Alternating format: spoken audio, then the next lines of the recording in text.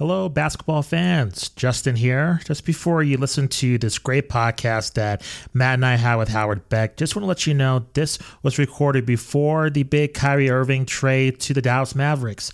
But this is still a great episode as we discuss basically the whole Kyrie Irving saga and what the future holds for the rest of his NBA career and what's his dynamic like with the other players in the league. We also talk about LeBron breaking the scoring record and a lot of other things. This is a great chat. So just to let you know, this was recorded just right after Kyrie Irving announced his trade request, and we'll have a lot more concerning Kyrie Irving and his future with the Dallas Mavericks in future episodes of Hoopsology. So I hope you enjoy. In this edition of the Hoopsology podcast, Justin and Matt welcome senior writer for Sports Illustrated and the co-host of the Crossover podcast, Howard Beck. Howard brings his analysis to the bombshell news of Kyrie Irving requesting a trade from the Brooklyn Nets, LeBron's quest to break the all-time scoring record, and he has some thoughts about the Golden State Warriors and the Nets in terms of them possibly making some moves at the trade deadline. So stay tuned for that. Please email your questions to hoopsologypod@gmail.com. That's hoopsologypod@gmail.com. And follow us on all social media platforms. Also subscribe to our YouTube channel for additional content. We are a proud member of Underdog Podcasts. And now, Howard Beck. And just wanted to initially, I know it just broke, so get your initial thoughts on this trade request and the impact of this. Yeah, you guys either have the greatest or the worst timing, I guess, for purposes of this podcast, because so the listeners know, we had set this up days ago, and then this happened. So congrats on being on the foresight, I guess. I'll be honest with you guys. When the alerts first came through, and it's been reported by a number of different outlets by now, I actually literally laughed out loud alone in my home office. And I don't mean to make light of what this does to the Nets. I don't mean to make light of any situations surrounding this, but it's just kind of when you've been covering this league for a long time, and especially when you have a character like Kyrie Irving, who it's just inevitable. It's inevitable. Every 3 to 6 months, something is going to happen. You don't know what it's going to be. There's going to be something.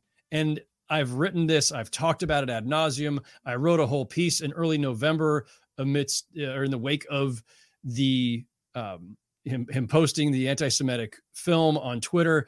I wrote then the Nets should just burn it all down. Like, this is over. This thing is already over. The Kyrie, Kevin Durant partnership, this whole era, it's over, and it was a failure. Just cash out now. And this wasn't a reactionary thought by me. This was let's look ahead.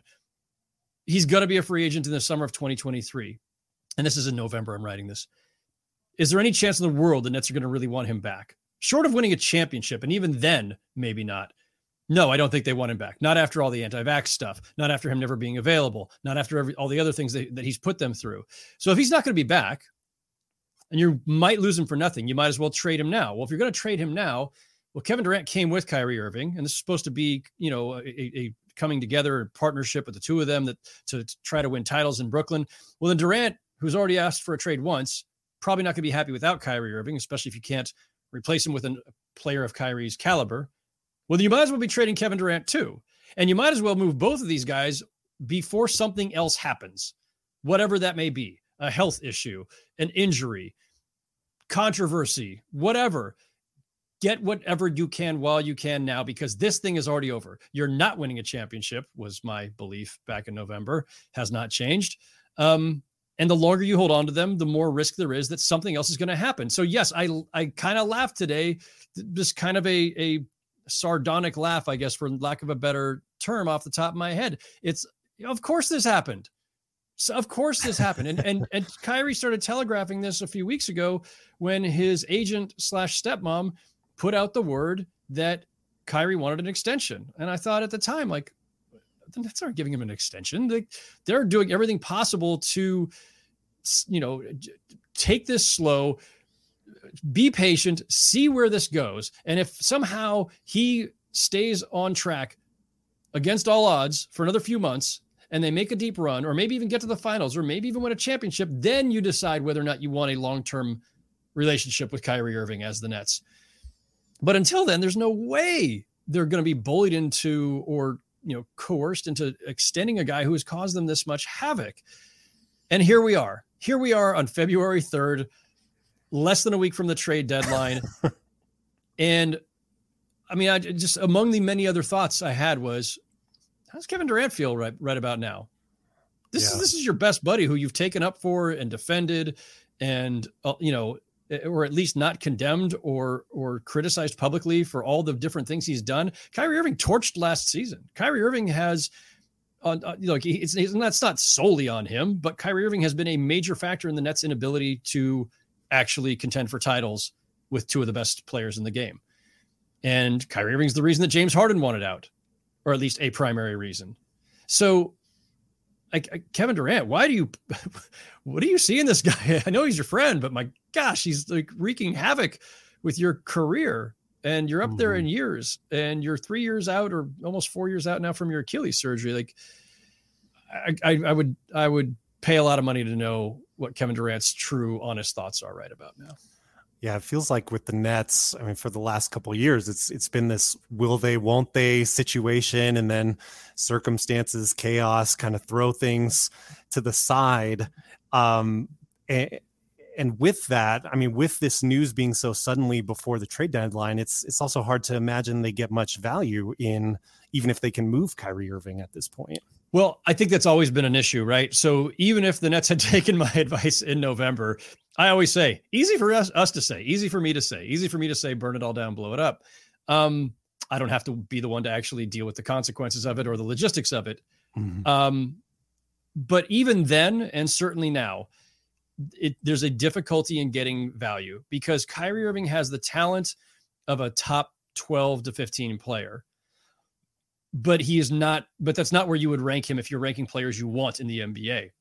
I was saying this to somebody earlier. He's not even, if you're talking about other point guards in the NBA, just point guards, there are a bunch of guys with a lot less talent than him that I would want instead of him.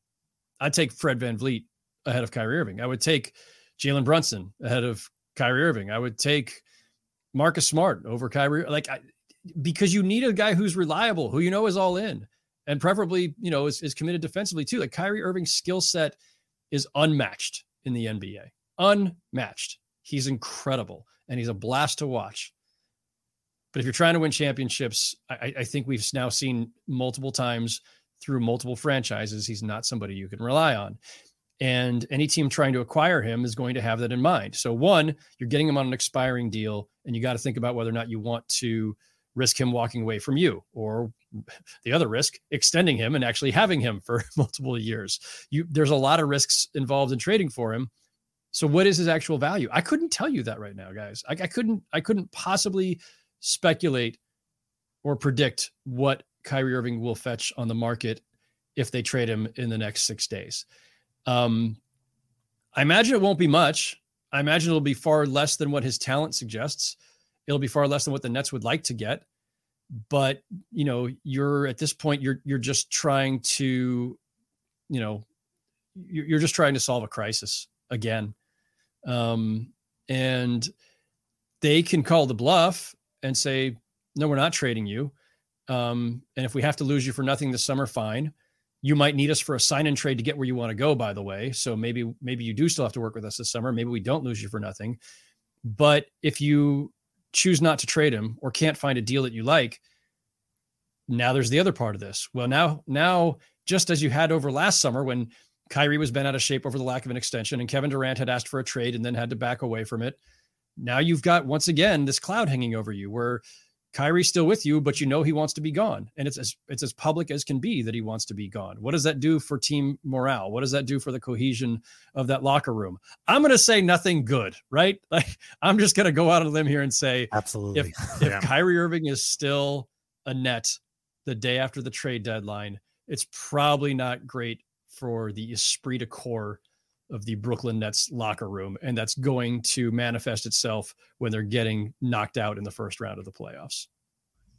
So right now, a lot of the discussion surrounding this whole Kyrie Irving saga, the latest chapter, is him going to the Lakers. And in my mind, it seemed pretty ridiculous. There's no evidence towards that. It's just kind of, fantasy storylines at this point. Is there any credence to that in terms of that's a possible destination for him to go? Is that should that be taken serious? It absolutely should. It absolutely should. LeBron made it known through channels last summer that if the Nets were going to move Kyrie Irving, or if Kyrie could have been, if you remember, Kyrie could have been a free agent last summer, but he was going to take a massive haircut salary wise, and he did not want to do that. But he was trying to make these threats of like, he'll sign somewhere for the mid-level, exception. He'll sign for the minimum. He'll sign for, it's all nonsense. So he decided to protect his money, which is a logical thing to do. But yeah, the Lakers were interested then. And I have to imagine they would be still interested now. When I floated all this blow it up stuff back in November, and I talked to rival executives across the league, and one of the ideas that we kicked around was like, would they do the, Russell Westbrook plus whatever, one of the picks, the legendary 2 Laker picks that they don't want to part with. Would Russ and one of those picks for Kyrie do it? And the thing is, Westbrook's deal is so massive that the Nets actually have to send another player, probably like somebody like Seth Curry, who's actually a really good player. That's a problem too, because then it's like, well, we have to send Seth Curry to match salaries. Well, you should be sending us even more draft capital or some decent young player, I don't know, Austin Reeves. I don't even know. That the Lakers don't have a lot that anybody would want. So, but yes, the Lakers, if LeBron wants a reunion with Kyrie, and boy, LeBron, that's a big leap of faith in yourself, but but they, listen, they went to 3 finals together. They won a championship together. They could have gone to more finals together had Kyrie Irving not weirdly asked out after the first 3 finals runs. Like, still to this day, one of the stranger things that's happened in my career covering this league is a player asking to leave the best player of his generation after 3 straight finals runs, including a championship. But he did, and he went to Boston, and it didn't work out so well, and then he came to Brooklyn. But yes, the Lakers are a potential destination. They seem like a very likely landing spot for him. My good buddy Mark Stein, who of course writes for Substack these days and has a podcast that he just launched with Chris Haynes. Stein just tweeted a little while ago that the Mavericks, who happen to be in Mark's backyard, so he knows that organization very well. He said the Mavericks and Lakers should both be expected to be suitors in this. So if Stein tweets that, you can take it to the bank. So you mentioned earlier about Kyrie and Durant, how like Durant sees something in Kyrie that no one else sees. It seems like LeBron feels the same way. And I just noticed even through, Kyrie Irving's controversial takes on COVID, a lot of people were back in a regard. Now, what do people see in Kyrie that we keep seeing the top players in this league take chances on him when, fans and journalists like yourself that cover this league extensively see all these red flags, but yet, in spite of his, baggage, they still want to take extra chances on this guy. I don't really get it.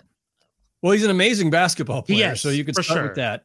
And I think as on a day-to-day basis, as a personality, I think he's got a certain magnetism to him. There's definitely a charisma to Kyrie Irving on a personal level that I think attracts guys. And I think, players by and large support him. And we even saw it in the wake of the controversy earlier this season, where generally speaking, like nobody, if a player had tweeted something similar about a variety of other demographics, they would have been condemned by everybody, and the players all stuck up for him because I think they give him the benefit of the doubt in large part, and I think they like Kyrie. I would distinguish the Kevin Durant and LeBron James versions of this in that Durant and Kyrie are good friends off the court who decided they wanted to play together. I don't think LeBron and Kyrie Irving are friends. I think they were good co-stars in Cleveland. And I think LeBron recognizes that Kyrie has a skill set that fits well with him. There's a track record there. There's a comfort level in that, even if you might have some reservations about Kyrie and on the court or off, LeBron already knows what all those are. He's navigated all that before for 3 years. And so it makes sense to me. And besides that, look, basic matter of just basketball reality, basketball physics here.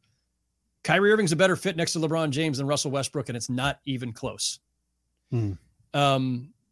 and he would provide so much that the Lakers need: shot making from every level, skill, playmaking, obviously, and an ability to stretch the floor, ability to alleviate some of LeBron's playmaking, and then also, be able to play off LeBron in a way that's productive because he can hit those shots that Russell Westbrook cannot.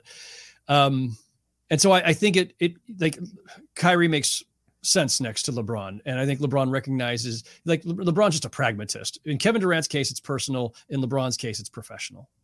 Good distinction there. I want to shift to LeBron James because at the time of recording this podcast, he is 63 points away from breaking that iconic Kareem Abdul-Jabbar scoring record, becoming the all-time leading scorer in NBA history. Can you talk about, this is a record that naively, I guess, I didn't think I would see broken after going through the 90s era of basketball, growing up watching that. I don't know. I just thought that record was untouchable when Michael Jordan didn't pass it, I guess. But looking at this now, can you talk about the magnitude of breaking this record? And do you feel like LeBron is getting his due for reaching this milestone? Those are both really tough to answer and a lot harder to answer than you might think. I think there's plenty of energy and coverage around this and excitement, I think, around this. And now that it looks like he's certainly going to pass Kareem in LA. They've got 2 straight home games after a road game in New Orleans on Saturday. And so it's almost certain that he's going to break the record at home, which adds a whole other layer there, right? Like, the excitement would be there regardless, even if this were happening in New Orleans, Atlanta, wherever. It'll be bigger in LA. And plus, LA, this is the built-in advantage of all the celebrities already go anyway. And there will be that many more probably clamoring for tickets. Good luck getting them. It'll be a big deal, and it will rightfully be a big deal. And I think LeBron's getting plenty of credit for it. I don't know how to gauge those things. But when people say, is this person getting enough credit, too much, the right amount? Like, sure. How do we even measure that? And I don't watch most of the debate shows, so I couldn't tell you how they're talking about this. I think in conversations with people around the NBA, like, it's universal. Everybody's just in awe of what he's been able to do. Because this is, as some people have said, this is as much a longevity record as it is a talent or production record, right? Like, a lot of guys have been great scorers for 7 years, 10 years, 12 years, 15 years, 20, and still performing at an all NBA level. Like, there's so many aspects of this that just are mind blowing. And I think people who were there in '84 to witness Kareem breaking the record, and I've talked to some of those folks, I think they were all of two minds on this. In the moment, they thought, man, no one's ever breaking this. Look what Kareem's done. Guys don't make it this deep into a career. And Kareem was not quite at 20 years then, but he was on his way to 20. And I think people at the time thought no one's going to be able to put together a career of this much production over this many years again. But 1984 was a much different world than we live in now in terms of sports science and nutrition and training and all these things. So you can think of it as conceptually possible. And a lot of people I talked to, again, said things to the effect of, hey, every record is going to be broken at some point. Maybe not Wilt's 100, but the general philosophy is you should never say never. But that said, like, you cannot, in 1984 or in 94 even, you could not have imagined a player who looked like LeBron physically, played like LeBron, and could last as long as LeBron. Like, none of us should smack ourselves for thinking this wasn't possible. Who could have conceived of this guy? Mm-hmm. Like, he's out of, a comic book or a lab. Like, you just can't imagine that. The human brain can't conceive of that, especially if we're talking about through the prism of 1984. So, It is amazing. It's remarkable. And on top of that, we have to remember he's not done. Like, the guy's going to play at least a couple more years or more while waiting for, Bronny Jr. to arrive. And who knows how many thousands of more points he's going to tack on. And at that point, we're all going to do the same exercise. Mm-hmm. Well, LeBron's retiring with 8 billion points. Is this now the most unbreakable record? And at that point, I think we're all probably going to look around and say, yeah, I know Kareem's was supposed to be unbreakable, but this one really is, right? Like, that's, if somebody asks me in a few years, and they will,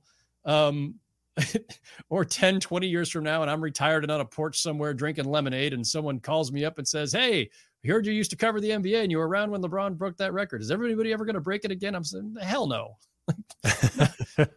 Like it's just, it still seems just beyond belief.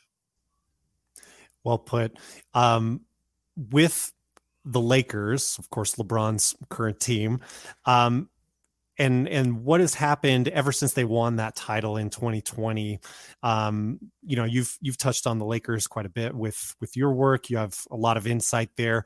Do you get the sense behind the scenes there is regret for how they've handled things with LeBron? Because you also alluded to earlier, like those two coveted Lakers picks that It seems like from where I'm sitting, like you're not going to get criticized super hard as an organization if you go all in and you can back up on, we have LeBron James. We went all in to try to get titles while we had LeBron James. But there is this hesitancy to, spin those picks, potentially even to get like Kyrie Irving to try and pair that together, hypothetically, of course. But question being, do you think there is regret about the last 2 years, or where do you think they are in terms of trying to maximize while LeBron is on the team? So this is a sensitive topic for the Lakers, and their front office and their overall hierarchy. It's a very sensitive topic. They made some decisions. They made some bad bets. They made some assumptions, and the facts are the facts. They missed the playoffs last season.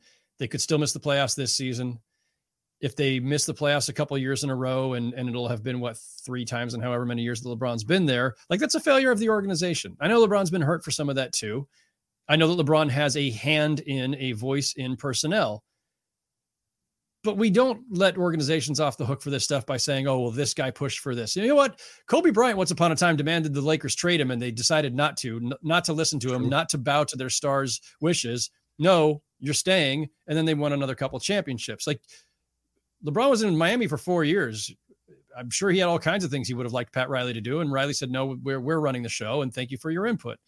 And even in Cleveland, they traded some future picks for some immediate help, but that was the practical, obvious, logical thing to do if you wanted to win championships, or at least the one that they did, and then go to the finals every year. As part of the bargain. And if it doesn't work out, you suck it up as an organization and you take the bullets for it, because that's the deal. You either say yes to LeBron, we're going to get you Westbrook because you want him, or you say no and you deal with it. They decided to get Westbrook. That's still on them. If people want to say it's on LeBron too, fine. I don't have a problem with that stance, but the organization makes the deals. They literally make the deals. LeBron does not literally make the deals. LeBron did not decide to let Alex Caruso walk over luxury tax concerns. LeBron wasn't the one who, decided to basically blow up the team that helped him win a championship in 2020. So this is absolutely on the Lakers hierarchy first and foremost, even if LeBron should bear some percentage of responsibility. The bottom line is, if you have a player of his caliber, and I'll apply the same standard to the Warriors and Steph right now too. Like, what are you doing hanging on to these young players? I don't know if they're the bridge to your future or not. I don't know if they're going to extend the dynasty or not. I just know that they're not helping enough right now. And if you can trade them for immediate help to get Steph back to the finals, you should do that. Like, I'm consistent on this across the board. The Nets should do the same for Kevin Durant. If you've got an all-time great, especially in his late prime, when you don't have many years of him at an all NBA level left to play with, your obligation is to do everything possible to get them deep in the playoffs every year and give them a chance to win championships.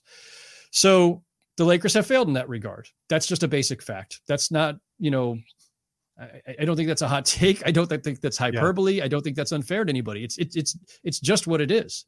It's their responsibility as an organization to build the best team possible. They have not done so.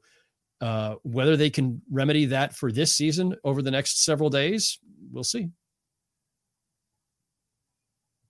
Howard, thank you very much for joining us. Really appreciate it. Please let our viewers and listeners know where you can find your work, as well as where they can find you on social media as well. Yeah, no, thanks, guys. Appreciate that. All my writing is on si.com. I also have what's called an authory page. That's like author with a Y on the end. And you can find on my authory page everything I've written for SI and previous stops at Bleacher Report and New York Times. Social media, primarily Twitter at Howard Beck. Although for the adventurous souls, you can find me on Mastodon. You can find me on Post. You can find me on LinkedIn, which is where you guys have found me. So, but yeah, primarily Twitter and at si.com. And of course, folks should check us out on myself and Chris Mannix out on the Crossover podcast. So there you go. Awesome. Thanks, Howard, very much. Appreciate it. Thanks, guys. Thanks. What's called an authory page. That's like author with a Y on the end. And you can find on my authory page everything I've written for SI and previous stops at Bleacher Report and New York Times. Social media, primarily Twitter at Howard Beck. Although for the adventurous souls, you can find me on Mastodon. You can find me on Post. You can find me on LinkedIn, which is where you guys have found me. So, but yeah, primarily Twitter and at si.com. And of course, folks should check us out on myself and Chris Mannix out on the Crossover podcast. So there you go. Awesome. Thanks, Howard, very much. Appreciate it. Thanks, guys. Thanks.